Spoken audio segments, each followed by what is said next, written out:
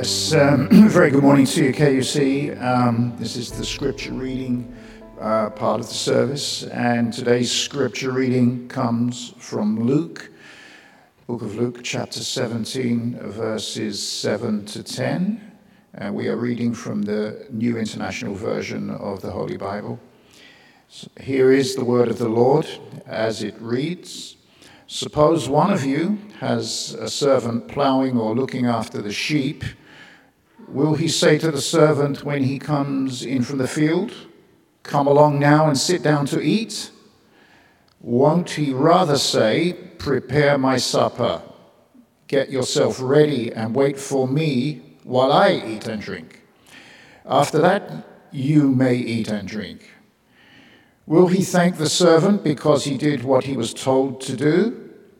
So you also, when you have done everything you were told to do, should say, "We are unworthy servants. We have only done our duty." This is the word of the Lord. Thanks, praise, and glory be to God. Just before Mark begins his sermon today, I'm going to offer prayer for our preacher and Pastor Mark Barsh today. Please join me in prayer. Heavenly Father God, may the words of Mark's mouth and the meditation of his heart be acceptable in your sight. My rock and our Redeemer, we love you and we thank you for your presence with us this morning. In your wonderful name we pray. Amen. Amen. Good morning, church. Church here, and I guess church online. We say good morning to you. And we ask the question, why would Mark use this passage to speak to you today? It's a crazy passage if you actually want to put it back up on the board again. It's a crazy passage for a pastor that hasn't preached here for over 2.5 years to speak from.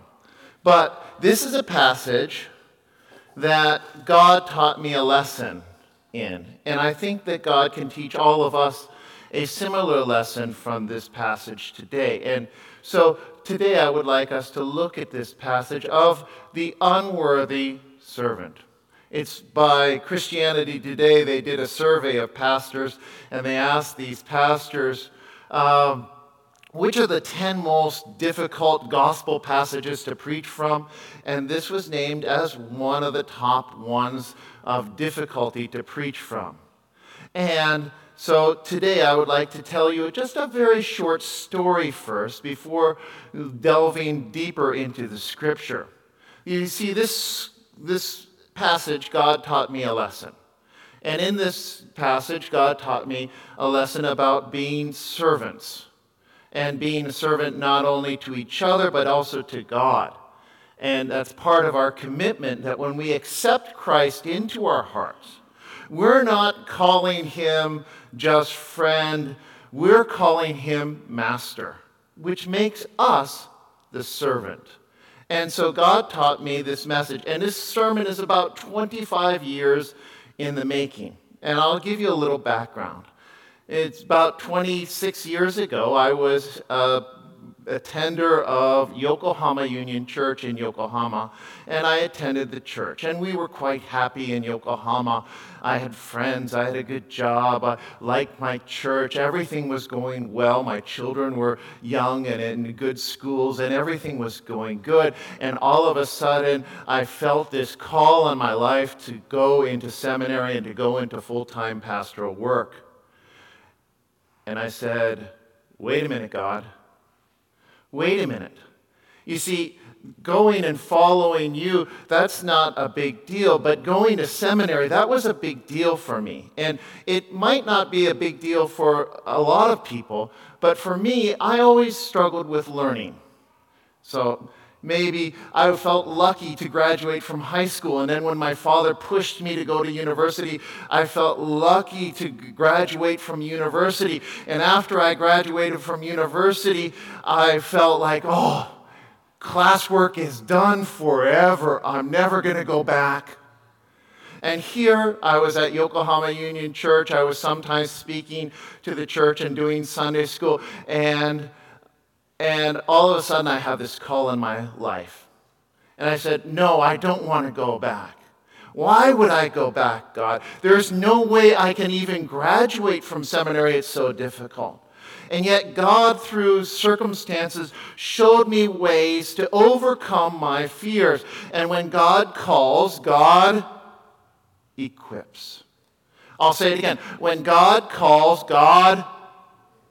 One more time. When God calls, God equips us. And when God calls us to a path and to a place or to a mission or to a service, God equips us for that task. Moses wasn't up to the task, except for God. Peter wasn't equipped to be the rock of the church, but God called him, and so God equipped him. And God continues to call his servants, not just the pastors, but God calls each and every one of us. But I didn't know that lesson. I was still afraid. And yet, Stephanie, my wife, and I, and my 2 children, we risked it all. We spent all of our savings. We left Japan. We went back to the States, and we started living in Harrisonburg, Virginia, and we started going to seminary, and it was hard. And not just maybe hard for Claudia, it was really hard. And Greek and Hebrew and Old Testament and New Testament, and I'm like, oh, this is hard. And I'm barely surviving, keeping my neck above the water, and it's like, oh. And finals exam was there. Now, we had attended a church, and I'm a Mennonite pastor now, but we attended a Mennonite church, and Mennonites have a high emphasis on service. And so we got involved in a local church near our seminary, and I got on a service list to help each other. And I was serving in a committee with helping this one woman who was in a wheelchair who sometimes needed a ride to get to the hospital. And what made it difficult is she lived in a wheelchair, but she lived on a second floor without an elevator. And so she needed people to help her down the stairs, and she was big, and so they needed big guys to help with this. So finals exam is here. This is the tipping point. If I fail my exams, I'd probably fail out of seminary, and then I've wasted all my time and God's time and everything. And so I got Stephanie and the boys out of the house, and I was going to study for my exams like crazy. And Stephanie, my wife, promised that for 8 hours she was not going to come back, and I'd clean the house, because I do believe that a messy room, messy mind. And so you clean your room before you study. Messy room, messy mind. And so I cleaned the house, and I was just walking over to the telephone to unplug the telephone from the wall. I know other people don't do this, but I would sometimes unplug the telephone so no one could ever contact me. And so I was just to the phone to unplug it, and the phone rang. And it was a woman. The woman in the wheelchair. And she goes, Mark, can you help me? And she could hear it in her voice that she was in obvious pain. And she was obviously in pain. And I said to her, I'm sorry. My exams are tomorrow, and I need to study for this or I'm going to fail out, and I'm really worried about this. So could you call someone else? And she goes, I've called everyone else. Can you help me? What could I say? What should I say? What could I do? What would you do? So I got in my car. I drove there as fast as I could. I drove down the stairs. I got her into my van, and I was not very kind or nice or friendly or any of this. It's terrible on my part. But I got her to the doctor's office, and I got into the doctor's office, and because she's poor, she had to wait in line. She doesn't have good insurance, and we waited. And we waited. And we waited. Finally, we got into the doctor's office, and then she goes, Mark, can you take me to the pharmacy? And I took her to the pharmacy, and it's now about 2 o'clock in the afternoon. And then we waited and waited and waited because there was problems with her insurance card. And eventually I got back home, left to help her at 8 o'clock in the morning, got back home around 3:50, and I was so frustrated. Does anyone here like Charlie Brown, the Peanuts commercial? You know Lucy, when she holds the ball for Charlie Brown to kick it, and then at the last minute he's going to kick it, and then she pulls it away, and then he falls down, and then he goes, ah! That's how I felt. That's what I felt. And then, just at 4 o'clock, 2 minutes after I got home, Stephanie comes in and she goes, Mark, did you have a good day of studying? And I said, ah! What could I do? What could I say? So, that night, as seminarians should do, as all Christians should do, I did my devotions and I read my Bible, and guess what passage was in it? It was Luke 17, the unworthy servant. And I said, God, how can I be an unworthy servant? I've done what you asked me to do. And I read the passage again and again and again, and it sort of stuck in my craw. The next day I had my exams, and I did pass. I got a C. What do you call a doctor who graduates from medical school with a C average? Doctor. What do you call a seminary student who graduates with a C average? Pastor. And so I graduated from a seminary with a low grade, and yet, so that night I read this passage, and I struggled with it. And I kept coming back to it and coming back to it. I asked my pastor, and he gave me an answer, and it was unsatisfactory. And sorry, sometimes when people ask me about a passage or something, I'll try to give you my best answer, but sometimes my answer doesn't meet what the Spirit is trying to say to you, and the Spirit didn't speak to me. I asked my seminary professors, and they were really wise and really smart, and their answers didn't sit well with me either. And so I struggled with this. And then, just after Christmas holiday, a church called me up. It was Saturday night. And they said, Mark, can you come and preach at our church? Our pastor is sick. Can you come quickly and preach tomorrow? And we want to give you the passage. It's Luke 17. And I said, no, not that one.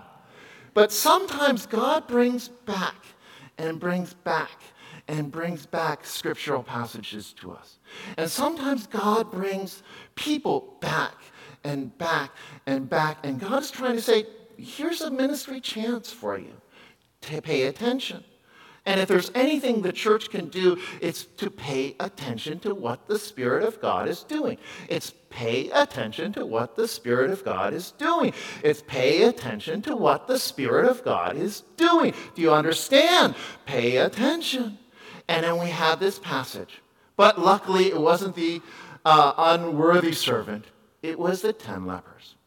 And I started reading this passage. And turn with me in your Bibles if you have your Bibles open. It's Luke 17, verse 11 to 19. I'll give you a second here to do that. Luke 17, 11 to 19. Jesus and the 10 lepers. I'm reading from the NIV. And verse 11. Now on his way to Jerusalem, Jesus traveled along the border between Samaria and Galilee. As he was going into a village, 10 men who had leprosy met him. They stood at a distance, and they called out in a loud voice, Jesus, Master, have pity on us. Then he saw them, and he said, Go show yourselves to the priest. And as they went, they were cleansed. One of them, when he saw that he was healed, came back praising God in a loud voice. Okay? He threw himself at Jesus' feet and he thanked him, and he was a Samaritan. Jesus asked, Were not all 10 cleansed? Where are the other 9? Has no one returned to give praise to God except this foreigner? Then he said to them, Rise, go, your faith has made you well. and the light came on. Did the light ever come on for you? Like you're taking a test and you don't know the answer, and then suddenly, I got it. I got my answer of the unworthy servant. I got it from this story. Jesus is traveling to Jerusalem between Galilee and Samaria. It's on the outskirts of this unknown village, and there's 10 men who are struggling. We know this. And they must have heard stories of Jesus healing from other people. And so they heard about this guy named Jesus, and they heard that he was coming their way. And they were respectful guys because they stood at a distance. They stood at a distance. Social distancing has nothing on the Bible here. And they stood at a distance and they called in a loud voice, "Jesus, have pity on us." Screamed it. Have pity on us. And it was pretty plain to see.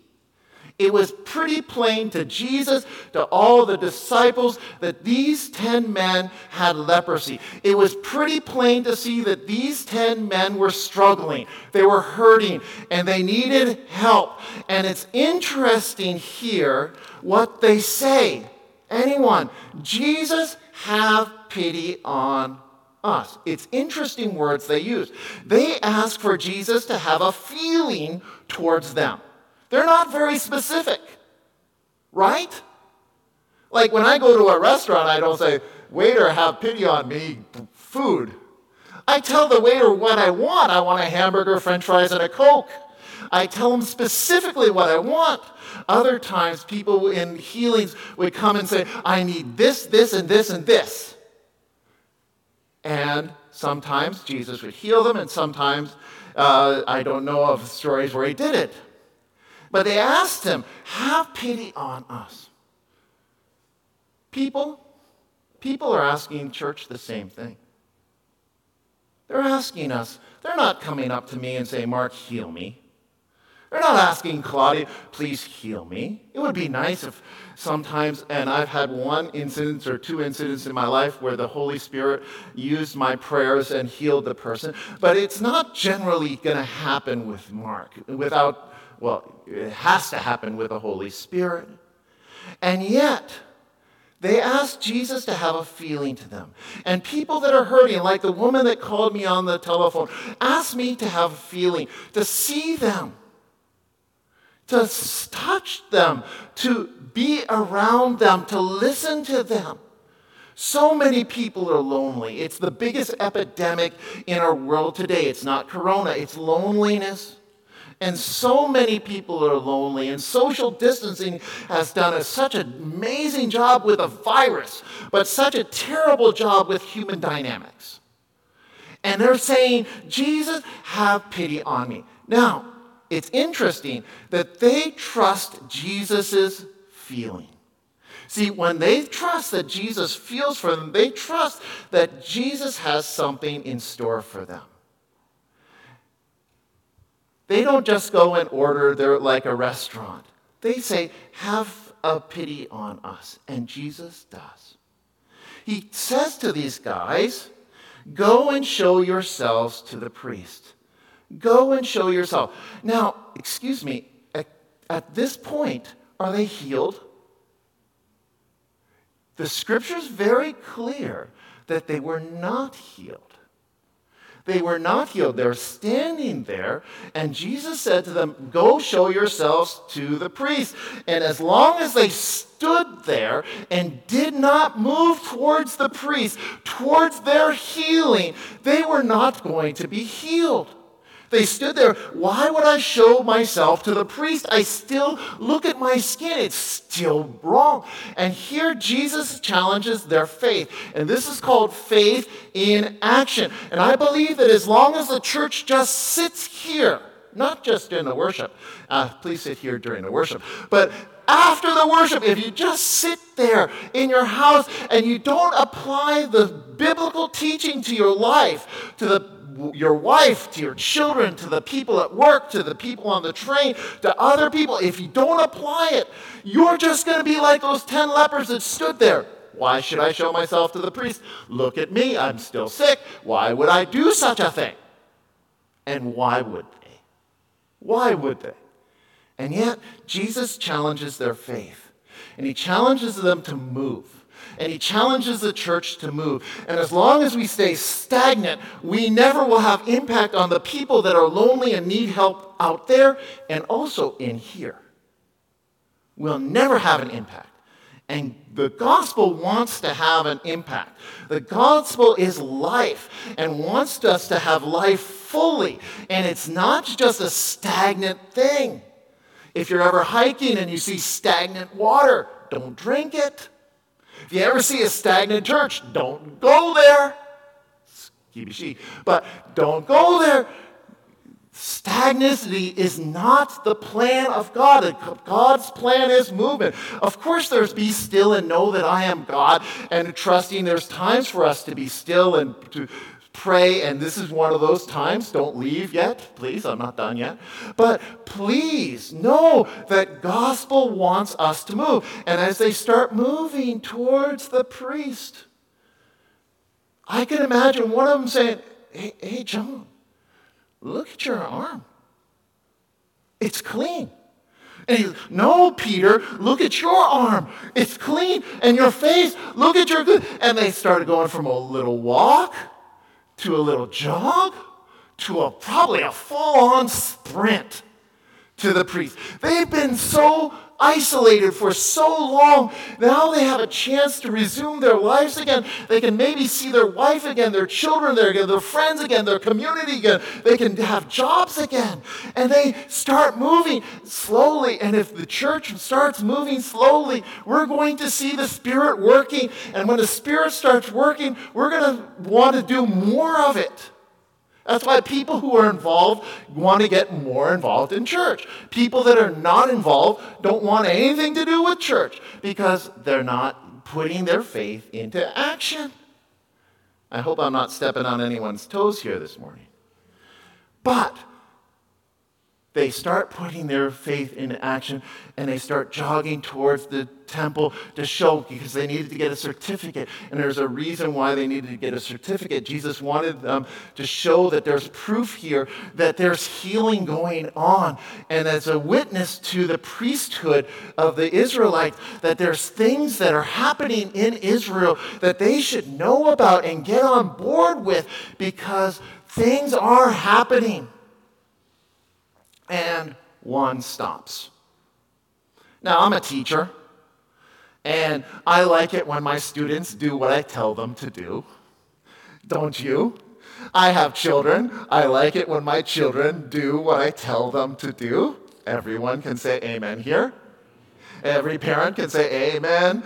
And we like it when our children, and we like it when our teachers, and if you're probably a boss, you probably like it when your boss, and if you hire a cleaner, and you like it when your cleaner does what you told him to do, and you say amen, right?